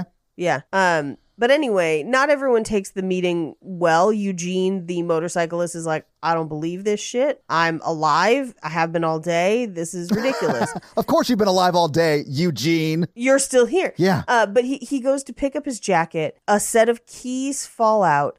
They hit a pool ball, or I guess there was a pool ball underneath his jacket. Yeah. It slides and hits a mouse trap, which triggers the kayak from the ceiling swinging down and crashing through the window, almost killing Clear. And she's like, I should have seen that coming. And she's like, how could you? How could you? Like, that's the craziest thing. It is like mousetrap levels of crazy, and then there is no death. So it is sort of for no reason, which I thought was crazy, but okay, whatever. It was pretty funny. So they decide that they're going to try and safe-proof the apartment, but Nora's not on board. She's going to leave. Eugene is also going to leave, and they give him the phone to give to Nora. Yeah. So as they're kind of setting everything up, the one girl, I don't even think we learn her name, but she's the one in the very beginning that was driving the white SUV, the one with the cigarette, the smoker. The one with the cigarette with the brown hair, right? Right. So she goes for a smoke and they're like, it's not safe to go outside. And she's like, well, Nora has to die first anyway, right? And they're like, yeah, I guess. Like, go ahead. So she goes out to smoke. Nora leaves. Eugene leaves. Yeah. We cut to Coke Guy, who we do eventually learn his name, but he's barely in this movie. He's helping to put things away in the closet where there's an ice pick, climbers, like sharp climbers, and ice skates, and they're all swinging towards him and it's like, it's a death trap. I did think this was hilarious because he all but looks down the barrel of the lens and says, here we go. Like, he is like making a show of how dangerous this closet is, and then still is like forced to hang this in the closet. I would have just set it down outside. I mean, like, I would have thrown it into the closet from across the room. Like, what are you doing? You don't live there. Who gives a shit? It's the state trooper's apartment, right? Right. The amount of hobbies he has is a little disturbing. It's a lot. Meanwhile, we cut down to the elevator where a man with a basket of prosthetic hands and hooks gets into the elevator with Eugene and Nora. Yeah. Okay, here's the one thing I wanted from this. The guy actually was missing a hand. Well, but then how would he be holding the basket? with a prosthetic. With a prosthetic. Like, I want him to have like that would be possible. I guess, Yeah. It's just a really creepy dude holding a box of hands sniffing a woman's hair. This is the most contrived death for me. Yeah. Because there are a lot easier through lines to get to the death that they have. And I thought it was really strange that they involve this stranger with prosthetics. It's very strange. What was he doing with those? Because he's in a residential building. Exactly. It would make sense if he had like a new cool hand and was like, I get to throw away all these hooks. Yeah, 100%. It looked like he was collecting them. Yeah, I mean, I do think he has a very specific fetish. Yes, Paige, that's what I was getting at. Yeah. And we know that he's creepy because they like paint him as creepy later. So like they try to run after Nora to stop the elevator. They can't. Meanwhile, he sniffs Nora's hair, which is real gross. Yeah. And the phone rings. She answers it and she can't fully hear. but it's the state trooper being like, watch out for a guy with hooks, because back in the apartment, they can see the shadow of the craziness in the closet looks like a man with hooks. Yeah. So she freaks out because obviously she is in an elevator with a man with hooks on the longest elevator ride ever for only one floor. Yeah, it goes from the third floor to the first floor, and it takes a minute and a half. Yes. I'd lose my mind, Paige. It's I wild. love all of this. So she freaks out. One of the hooks gets stuck in her hair. She freaks out. The door opens in the lobby and she goes to try and run out of the door. Now we know from the Coke guy trying to lick that dude's face that the elevator doors, the bumpers, close and trap stuff. Yeah. They're not very reliable. So as she runs out, her head gets trapped in the elevator doors. And at that point, you know exactly what's going to happen. Yeah. Because the elevator starts to go up again. She's going to get essentially decapitated. They try to pull her out of the elevator, but it's too late. And she does get decapitated. Yeah. And she get to see her family in heaven. Yeah. We cut to Eugene and the two girls from the lobby who are now covered in her blood, in Nora's blood. Yeah.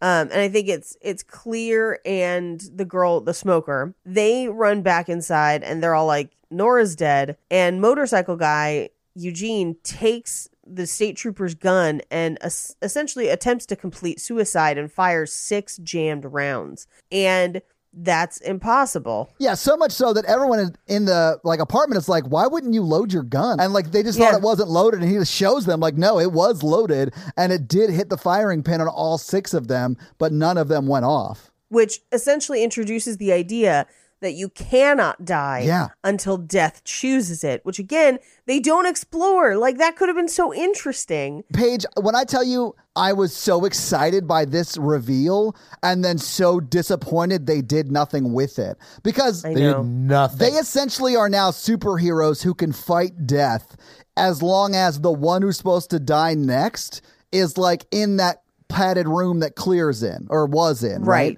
That would be an amazing premise for a movie, and they just do nothing with it. Yeah, exactly. Oh. So, but we do find out that they have Isabella in custody and they have her van. Yeah. We cut to the police station where she's in custody, and she's like, I didn't steal the car. It's my husband and I's car. Maybe he reported it. And as she's getting agitated about it, her water breaks and there's no other car to take other than her van. So they get in the van to take her to the hospital. I do love that she gets arrested in a town that only has one sheriff car. Yeah. Because he gets on the radio and he's like, bring the car back. I need the car. Right. How big is that town? It's 8 people? Yeah, I don't know. The whole plot of this movie is just so stupid. It's so wild. Yeah, Mikey, you're right. We cut to everyone else in Smoker Girl's SUV, and we know that she's basically next. Either her or the Coke guy are next. And this is where everyone reveals that it's not the first time they've cheated death. And not only is it not the first time they've cheated death, but every time they did cheat death, it was because of someone from Flight 180. Yeah. So there was this, running through them really quick. A kid came to school with a knife and killed a teacher. And it would have been Eugene had he not been transferred to a new school 2 days before. Yeah. But the teacher that he killed was one of the people that was in Flight 180. Smoker Girl was supposed to stay in a bed and breakfast. She didn't make it in time. Her bus got stuck because it hit one of the girls from Flight 180. Yeah. And lo and behold, everyone in that bed and breakfast died of a gas leak. Yeah. The Coke guy was supposed to die in a theater that collapsed in Paris, but he didn't because he was basically taking a bunch of acid, drinking a bunch of lattes, and a dude got killed by a falling sign. Again, a dude from Flight 180. Yeah. And so it's this whole, death is tying up the loose ends is what they've decided. Yeah. And that's basically, now that's the new rule going forward in the movie. Yeah. Again, introduced an hour and 10 minutes into a 90-minute movie. Yeah. And they don't do anything interesting with any of this. They don't. And it is a really interesting concept, the idea that in getting off Flight 180, they caused a ripple effect that changed everyone they've ever come in contact with ever since. Oh, you know what would make this work? Is if it was like the Adjustment Bureau, but for death. Yes. Mikey, yeah. So, like, Death has, like, CIA agents that go out and like do the his bidding, plan. right? Yeah. Absolutely. That would be a good version of this franchise. That's essentially the movie Wanted. Yeah, sort of. With James McAvoy. Fuck, yeah. Except in that one, fabric tells them who to kill. It's like, yeah, it's tapestry machines that tell them how to... stupid. So crazy. Anyway, so Death is going to try and seal the rift once and for all. Now, what we realize as they're driving toward Isabel's driving away to try and get to the hospital. So they almost collide with Isabel's van. The two vehicles swerve out of the way. The SUV swerves through a hay bale into a farm where a log traps Smoker Girl's leg. Yeah. And then a PVC pipe like goes through the back of her seat, like her headrest, but doesn't kill her. Everyone's alive for the moment. But it is like a PVC pipe that has been like whittled down into like a knife point. Right. It's crazy, yeah. Meanwhile, Isabella's van is okay, and they're now on the way to the hospital. Yeah.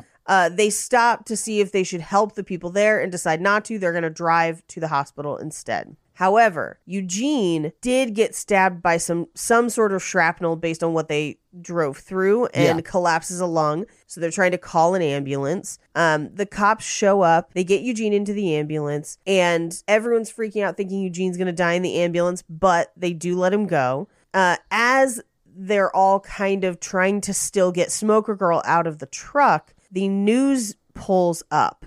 And the news van almost clobbers the like farm kid helping them out. Yeah. And Coke guy pulls him out of the way. But when the news van parks, it also like hits a rock that punctures its gas tank, and then all of its gas leaks into the longest PVC pipe that is like in the ground. Again, a Rube Goldberg machine for death. Yes. I mean, I know you saw this because you watched the movie, but they like removed the top of the PVC pipe so you could see the liquid going into it. But that would make that PVC pipe legit useless. Oh, yeah. You would be getting rid of that. Anyway, it was bonkers. He's not a good farmer. Kimberly. Rory. Rory's the Coke guy's name. The Cokehead, Kimberly and Rory talk. And Rory's like, I'm going to need you to get rid of all of my drugs and my porn because you die after me. And hands her his keys and wallet. I did think that was funny. He was like, I don't need my parents or whatever knowing what I'm into. It was really sweet. Yeah. Mike, do you have a porn buddy? No, I'm single. No, Mikey. I mean, like a guy who's going to go over to your house and remove all the pornography and clear your browser history before your mom comes over and like goes through your stuff. Well, this movie was before smartphones, so that's true. Yeah. Oh, so you use your phone, is what you're saying? Okay, cool. Yeah, that makes sense. Yeah. Like, do people still like use their computer? I don't know. I do want to point out that cell phones were getting smaller and smaller and smaller until you could watch porn on them, and now they're getting bigger and bigger and bigger, and I think that is funny. No comment. Anyway, they're using the jaws of life to try and open the SUV to get the Smoker Girl out. And she's like, hey, my legs are trapped under here. Can you like quiet that down? Can you basically not be as rough with it? And he's like, sure, I'll put it on quiet mode. And he smashes it against the car even harder, which triggers the airbags, which propels her head back against that PVC pipe, killing her instantly. Yeah, it goes through her dome. Yes. Which I thought the whole setup was really funny because, like, she's like, can you make the jaws of life quieter? And he's like, lady, no. Yeah. And then he makes a smart ass comment, shoves it in there, and then she dies. And he's like, his face was like, I'm definitely getting fired. Well, and she drops her cigarette and it immediately lights all of the gasoline, which causes an explosion, which propels a fence of barbed wire out towards Rory and just slices him into like medallions. Yeah, he's like in thirds and then slides apart. I was like, oh my God, of course they had this sort of a shot. That's why they always called him Rory Gory. Yep. Oh. And it's a bummer because it's right when they find out that Isabella has made it to the hospital safely. Yeah. And so they take off to the hospital, but as they're driving, which I don't know why they let Kimberly drive, knowing that she's the one that gets the premonitions, but whatever. She has a premonition about the van in the lake, but she's getting a doctor's name, Dr. Kilgarian, or Kilgarian? I think it's Kilgarian, yeah. Kilgarian. And she's choking her. So she thinks that she's trying to kill Isabella, but she's not necessarily right, as we will find out. Yeah. We cut to Isabella trying to give birth to the baby, and the cord is around the baby's neck. And in my brain, I was like, is Kimberly seeing the visions of the baby? But no. She's not. She's not. I do love when Kimberly and the cop run in there. The pregnant lady has never met them. Never met them. Doesn't know who they are. Oh, the baby's alive. Yay. Congrats. And she's like, what the fuck is happening? Like, who are you people? Yeah. I thought that was very funny.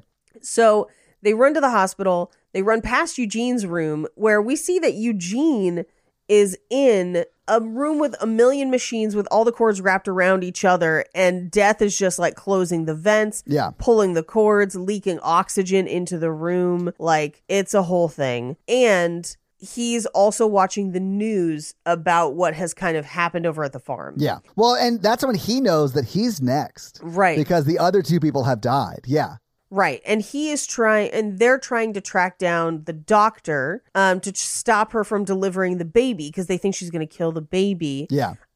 Meanwhile, they do delay the doctor just enough. But at that point, I started to wonder, because Eugene's having trouble breathing. Is she actually seeing Eugene's premonition? And because they've stopped the doctor, that's what kills him? No.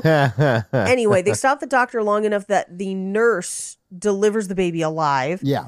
But Eugene is dying, but the machines go on emergency battery mode, so he's alive too. It's wild to me that this room doesn't have a level floor, so like his intubation machine is like slowly creeping rolling away from him. I'm like, what is the building leaning? Like, why is it doing that? No, it's just Death pushing machines away. This is my least favorite Death, because I feel like it's the one where, air quotes, Death intervenes the most. Yeah. You know, where it's not, just a Rube Goldberg machine of accidental, things. It's Death actually intervening. Yeah. Which would have looked cool if it was like Adjustment Bureau and they had Agents of Death or whatever. Or like a whole organization like the Adjustment Bureau that's like, we gotta kill these people at the right time. It's God's plan. Like, and they have to like fight it. I think it'd be cool. I've never seen Adjustment Bureau. Well, I'll pick it on my next pick. It's actually not that bad. I know you tried to pick it as a romantic movie before, and I questioned if there was enough romance in it. It's a romance. Todd's face says it's not. No, I think it's fair. I think it is. Okay. Yeah. Anyway, so Eugene lives, and they congratulate Isabella on the baby, and Clear goes to find Eugene, but as she opens the door, so Clear goes to find Eugene, and Kimberly has another premonition, and it's bloody hands in the van, still going over the cliff. And then she remembers that Isabella never died in her original premonition. Yeah. So whose hands are they? Who is the premonition about? As Clear finds Eugene, she opens the door and it just explodes from the leaked oxygen in the room. Yeah, because the cord's being pulled out and it sparks and all the oxygen ignites, and Clear and Eugene are now dead. Dead, and like very dead. Oh, yeah. And Kimberly looks down at her hands, realizes they're her bloody hands, and she says, it's about me. And she looks on a cork board at kind of near the entrance where they are, where it says new life for drowning victim. And this is where she's like, I know what I have to do to save us. And at this point, I'm like, awful lot of new rules being introduced 5 minutes before the end of this movie. Yep. Like, of course, this doesn't make a ton of sense. But she steals a ambulance and drives off the dock into a lake that's just close by. Right. And he dives in after her and tries to save her. But essentially she has to wait until she quote unquote dies. Yeah. Which is a wild thing to do without explaining what she wants him to do. Like, right. Her plan hinges very much on him getting her out of that ambulance. Right. And she does not explain any of that to him before she drives away to complete suicide. But also, let's examine this for a moment. We don't know if she was next or if he was next. And we've already established in this movie you can't kill yourself before death wants you to. So this plan doesn't make sense at all. Maybe that's why he was able to breathe underwater this whole time, because he wasn't next. Maybe. So she must have been next, I guess. Anyway. So he brings her back. The doctor brings her back. He should have got her pregnant. Oh, Mikey, no. She'll never go to college if that happens. Yeah, even if she is legal, they haven't been together that long. So I guess I need to make this joke before we get done with the movie. I thought it was funny, like when they were talking about this theory, I was like, oh, I guess they're theorizing that death believes that life starts way after conception. Like life's more of a when the birth happens, not. Yeah, kind of. Well, no, I mean, because it turns out that it's not talking about the baby. It's not the baby. I know, but all. I mean, like that was their theory. It all hinged on like we gotta get this baby born. And I was like, that proved to be wrong. Yeah. So death believes life does start at conception. So who knows? Checks out, because he's pro death penalty. So she lives.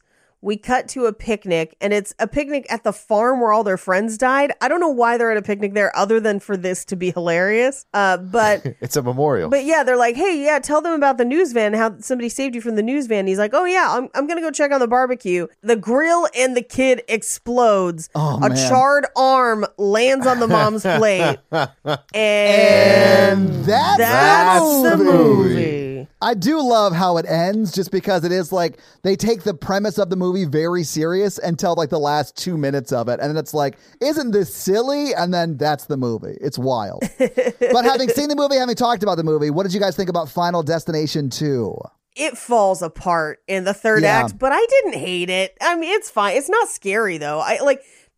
I feel like it's more of a mystery. I guess it's a horror movie because it's bloody. I don't know. These movies don't scare me, though. I mean, it's definitely classified as a horror movie, but I definitely understand what you're saying, because it feels more like it's just like a kill factory more than like a narrative movie, Yeah. which I classify it as a horror bull movie. Oh, wow.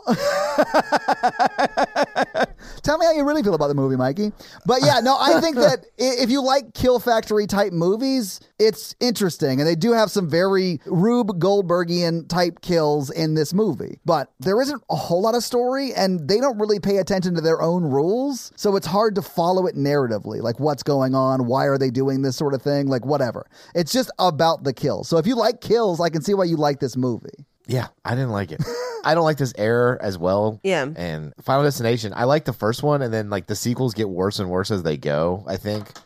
Like with a lot of franchises, but like there's no bad guy. And like the first one was so unique where I was like, oh, this is like super weird and cool. And but like by the second one, I was like, okay, these are boring. These people are all gonna just die in some elaborate weird way. Right. That's pretty much the Final Destination franchise, really, at least from what I've seen in the first two. It's like all about how they die, not necessarily why, or like the story isn't as important as the how they die, right? Right. Yeah. Yeah. So, Paige, you have some fun facts for us? I do. Well, hit us with your fun facts. Final Big Destination Dad's fun facts. So real logs were tested for the crash sequence, but they didn't bounce enough. Therefore, most of the logs are CGI in this film. Okay. I cannot confirm if that is actually true or if Chris Damaris added that as a prank a la the Corn in Children of the Corn, but it does say that. Okay. So, well, I'm going to choose to believe it, because I don't think logs choose would to believe bounce it. all that much. No, I don't think so either if they're really heavy. Yeah.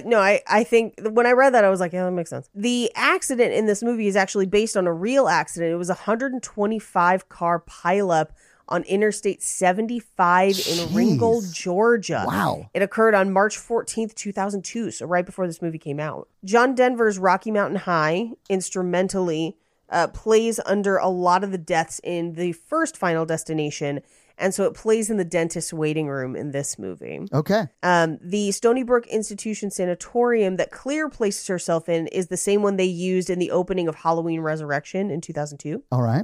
There's a lot of little Easter eggs, especially through the accident. Like one of them is a bumper sticker that says road trip, but the T is covered, so it reads road rip. Oh, wow. 1 minute into the movie. Yep. All right. Cool. So a pigeon breaks through the window and gets into the dentist office. And according to some superstitions, a bird being inside a building means someone in that building will die. Oh, really? Yeah, the bird. Yeah, probably. Actually, that bird lives. They get that bird out the window again. Yeah, because her friend told her, she was like, dentist. So Tim, Nora's son, the book he's reading is Stephen King's Bag of Bones, which I find a little odd given how What he looks becomes. when Yeah, he dies. exactly. When he becomes. Now, there are a few things that are a little unique about this movie. This is the only one in the franchise where the death order is reversed. And this is also one of the only ones that doesn't include a memorial scene for those who have died. The writers of this movie, Eric Bress and J. Mackie Gruber, came to write this film as kind of a trade-off. So Bender Spink Entertainment read their script. Do you want to guess what it was? Is it a movie we've done? No, but it's a movie we referenced in this episode. Really? What movie is it? Yes, it is The Butterfly Effect. No shit. Oh. Okay, Yes. cool. Yeah. So they wrote The Butterfly Effect, turned it in as a spec, and the company was like, we really like this. We have Final Destination 2, and they're like, we'll write Final Destination 2 if you let us direct Butterfly Effect. Okay. So that's how Butterfly Effect happened. That's Ashton Kutcher, right? Yes. Okay. Eugene's keychain has number 13, unlucky number 13 on it. Okay. When Rory took the elevator up to Burke's apartment, Rocky Mountain High plays his elevator music again. Okay. When Officer Burke, the state trooper, sees the pileup, he radios in, this is Unit 13 requesting medical assistance for a major traffic accident. Okay. Which is unlucky as well. Yeah. Multiple cast members in this film ended up appearing on Smallville, which was kind of funny. It was like just one of those things where they all ended up working together on Smallville. Number 23, along with 13, is considered an ominous number in some circles. There's actually movies about it. Yep. And Route 23 was also originally called Route 18. They changed it to Route 23 to make it spookier. Okay. And those are your fun facts. Well, thank you for those fun facts, Paige. Let's talk some box office. Yes. So what do you think the production budget for Final Destination 2 was? I mean, they do need a fair amount of CGI, both for the logs and for the plate glass and the eye and stuff. So I'm going to say this is probably at least a $20 million movie. All right. Mikey, what do you think it was? 32. Okay, so the production budget was $26 million. And if you adjust that for inflation, that's just over $40 million. Okay. Now, Final Destination that came out 3 years before this, the production budget was $23 million. So that was a pretty expensive movie to do too. So this one wasn't that much more expensive than the original Final Destination was. Yeah, it's pretty consistent, I would say. Yeah. Now, the movie came out January 31st, 2013, and it was number 2 in the box office that weekend. It was beat by The Recruit. Of course, Final Destination 2 was number 2.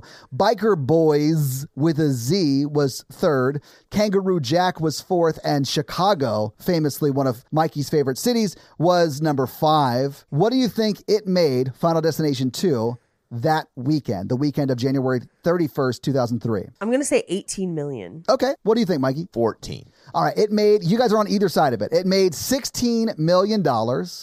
So it didn't quite make its budget back in its first week, but it was in the theaters for 16 weeks. But it was only in the top 5 its first 2 weeks. It then sort of fell out of the top 5 after that. So what do you think it made domestically in its box office run in 2003? I'm going to say 42. All right, Mikey, what do you think? I think Paige is right. So I'm going to go I'm going to go 38. Okay, it actually made $46.8 million. You guys were very close. And then made another $43.5 million internationally for a total of $90.3 million total. Now, if you adjust that for inflation, that's going to put the total box office at $139.3 million. But again, in 2003, it was just over $90 million that it made. And that's your box office. So, Mikey, do you want to hit us with that scary scale? Yeah, scary scale listeners, scale of 1 to 10. How scary we found the film today. Our 1 example is Ghostbusters. Our 10 example is Texas Chainsaw Massacre. It's not a scale of quality, just of how scared we were when we watched it this time for this review. Paige. Oh, it's a 1. It's a 1 for me. So, Todd. I'm going to give it a 3 because some of the gore made me like cringe and look away. All right. But like, there's not much story to it. So like the movie itself is not spooky. I wonder if today, after I watched it, like if when I go out, if I'll be like more concerned about life around me, you know, like that'll be interesting to see. That will be because I think you're onto something there, that this movie is probably scarier outside the theater than inside it. Yeah. So this week, the listeners made us watch Final Destination 2. What are you guys making us watch next week? And it's a new month, right? So we know that we're off by a week. But in part, we're doing this because before we get to the theme after this month, so like we've got 3 serial killer movies, we've got a listener request. Then we're going to do a movie in between the next theme that stands on its own because we want you to have time to see it in theaters. So that movie is X. So you've got serial killer month, 3 movies, listener request. X is its own thing. Then next month, we'll start our next month theme. So your homework is to watch Fresh. Yeah, watch Fresh. I think it's on Hulu, right? It is on Hulu. Yeah, so you can watch that one on Hulu and then find some time in the next month to go see X in theaters because we will be doing that at the end of May. So, Mikey, do you have a review for us to read? You know what? That conversation confused me and I don't. Well, while you look one up, let me tell them how they can have their review run on the podcast. And that is simply to leave us a 5-star text review and we'll have Mikey read it for you. And we actually just blew past 1,000 reviews. We went from 998 to 1022 like overnight. It was wild. So thank you all for leaving us those reviews, and please continue leaving us reviews. It really does help. So Mikey, whose review are you going to read this week? I'm going to read, I guess there's so many. There are. Yeah. I mean, we literally got like 24 reviews in like a day and a half. I'm just going to start at the top and go down as we go. Let's do it. This is from Call Me Bryce Lee. Awesome. What do they say? Titled, I'm in love. Aw. For the past few weeks, I have been binging this podcast and its sister podcast, Romancing the Pod, nonstop. Awesome. Thanks for listening to both. We appreciate it. So Todd is the titular horror virgin. Titular. Nope. And Resident Otter. It should also just be titular. I read the reviews. Sorry. It's just whatever. And Resident Otter, because of how you look. What? And he is joined weekly by the goddess herself, Paige, That's fair. and his handsome bear friend, Mikey. What? I'm an otter, and Paige is a goddess, and you're handsome. I'm an otter. I don't make the rules. I didn't write this review. I just read it. This is And unfair. they discuss some of the best and worst horror movies. Now, I know what you're thinking. How is this different from other scores of horror movie podcasts? I don't know. I don't listen to them. That's me talking. Does it really say that? No. Oh, that was okay. just me talking. Oh, okay. Yeah. What makes this one particularly awesome is that Todd hates scary movies, and because of this, he brings insight to the films that many horror fans will not. The other two hosts bring a lot to the table as well. Paige is super knowledgeable about film in general, and I love her impromptu songs. Mikey brings his mental health experience into their discussions, which I quite enjoy. I love this podcast so much, and all the hosts are hot. Highly recommend. Oh, wow. 5 stars. Hello. Wait a second.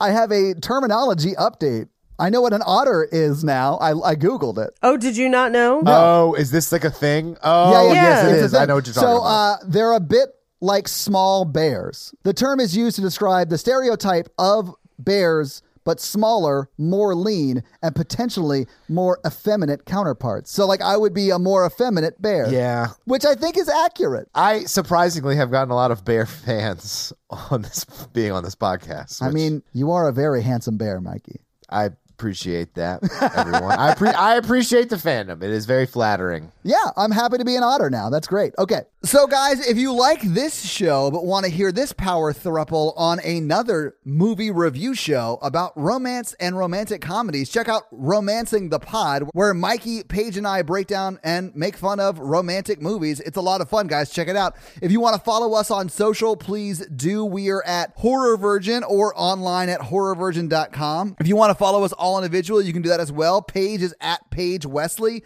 on Twitter, or Rampage Wesley everywhere else, including TikTok. Mikey is at mrandolph24, and I am at Todd J. Awesome. If you like the show so much and you want to help financially support it, please do by going to patreon.com/horrorvirgin, where you can get a lot of great levels and a lot of great stuff like bonus episodes, director's cut episodes where they're a little bit longer and you get them actually a day earlier than the regular feed drop. We do a lot of great things like listener requests and stuff like that. So guys, check out the Patreon and help support the show. If you want to financially support me, but not Todd, just look me up on Venmo. If you can't financially support the show, that's understandable. That's fine. But if you want to hang out with us on the daily, join the Facebook group at facebook.com/group/horrorvirgin. We also link it like once a week, so just find it there and join the awesome Facebook group. Literally, we're in there talking every day. It's awesome. And guys, we got a P.O. box. So if you want to send us some love letters or whatever you might send to a P.O. box, it's actually not a P.O. box. It's like a regular street address. It's pretty awesome.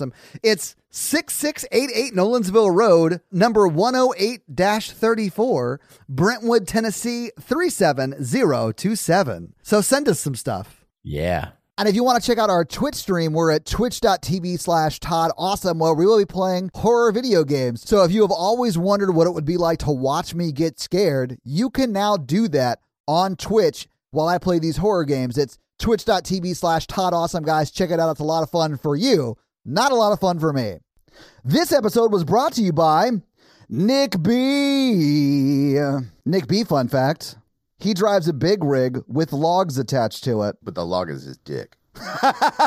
Watch out for a huge hog with 2 G's driving down the M1 near you. He's in Britain, right? They have the M1. This episode also brought to you by Tia, and Tia's teenager is driving her crazy. So how is Tia's teenager driving her crazy this week? She got into an underage relationship with a police officer. Yeah, so Tia, you better watch out for that police officer in your area hitting on your underage teenage daughter. she's probably already kissed him on the cheek at this point. And held hands. Oh, I know.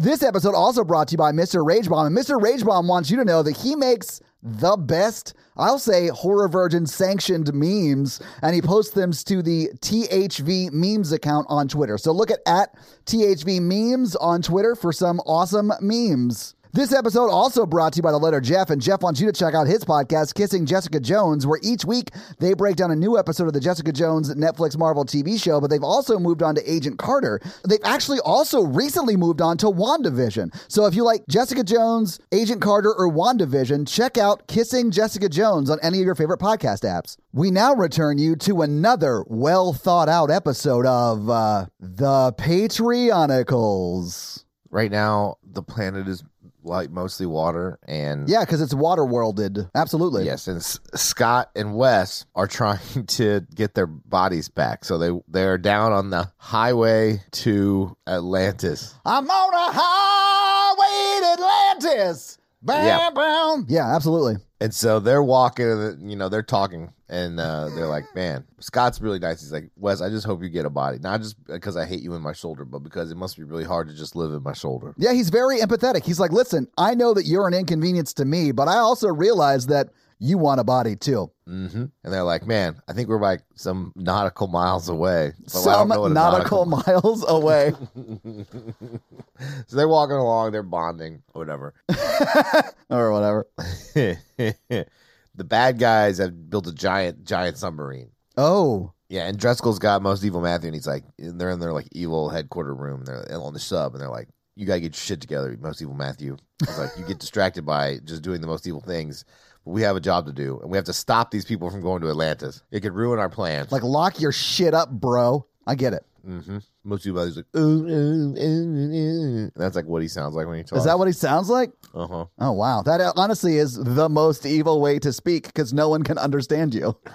And then he's like, oh, what? You're not getting it? Are you too dumb? Yeah, exactly. That's some real older brother energy. So he's like, hey, the good guys, they're building a ship up there, a submarine that can go down to Atlantis. We got to stop them. Right. So take your boys and go up there or whatever, stop them. Yeah. So Joey and Nathan, the professional wrestler tag team duo with Sneaky Snake, the snake that is also alive. Of course he's alive. Yeah. He's sentient, I mean. Oh, I mean, yeah, I guess snakes yeah. are sentient. Yeah. But I mean, like, real sentient. Yeah, like he can speak and stuff. He's more like Nagini than, your common garden snake. And then Most Evil Matthew's like, hey, Aaron and Danielle, you got to come with us to beat up the bad guys. And they're like, what? Why would we do that? He's like, if you don't, I'm going to convince Kaylee to get back with me.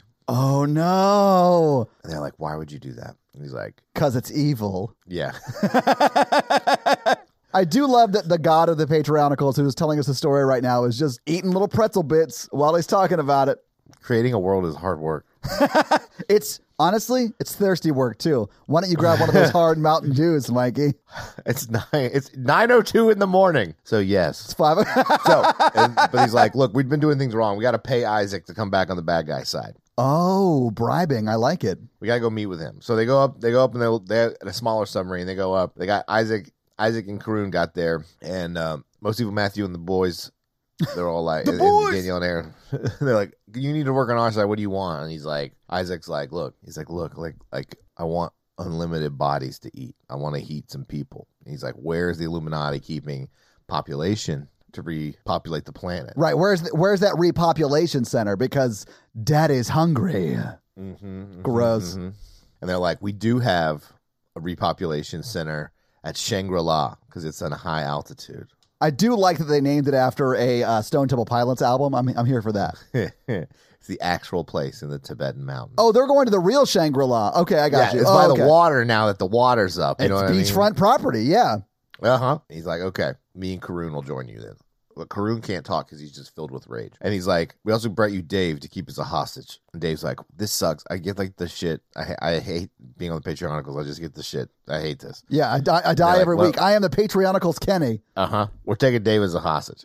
So Karun and Isaac are like, what do you want us to do? And they're like, we need you to stop the submarine. We need you to attack them. So go do that. But Dave was there. So they're like, we got to, Danielle and Aaron they make them kill Dave. Most Evil Matthew does because he knows they don't like to kill. Oh, no. So they just hold his mouth shut. It takes a long time, and they're both crying over his body. Wow, this is real dark. Stephen Matthews real dark. It's like that scene in Saving Private Ryan where the guy at the slowly end. stabs the He Nazi. stabs the guy, It's like, yeah. I mean, he's a Nazi, but like, you're still like, oh God, this is slow. I hate that guy too because he could have killed like 9 people and saved a bunch of lives, but he didn't until then. I know. I can't even get it. Yeah. Okay, so anyway, Isaac and Karun go back to the submarine that Amy's building and designing. She's got her plans up. Kate's doing her stuff, and then Karun doesn't do anything, but Isaac picks up a big thing, throws it at Kate, knocks her unconscious. Man. Amy's like, what? And Shining Donut, who is the base of this submarine, is like, oh my gosh, and he's moving his tiny arms. But they're small and they're on the side, Yeah, so they they're really can't reach small. into where they are. Yeah. And so Karun just went over to flick him. Oh, so mean. Pretty mean. And then Captain Brother is there with his first mate, Amber, Okay. with their pirate guns. And they're both pirates now. He's like, this is my first mate, Amber. She lived. And then she also has a parrot. And They both she's have got parrots? like two old-timey guns, you know? Okay. And they shoot Karun. And he's like, well, fuck all y'all. I'm out. And then he's like, come on. Karun and Isaac. And so they grab each other and they like run away.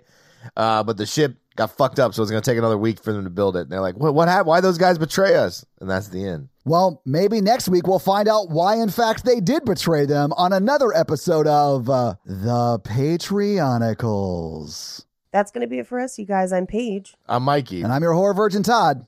Keep it ooky spooky. Yeah. Have a great week. Bye! Truck hauling Nick B's penis nerds.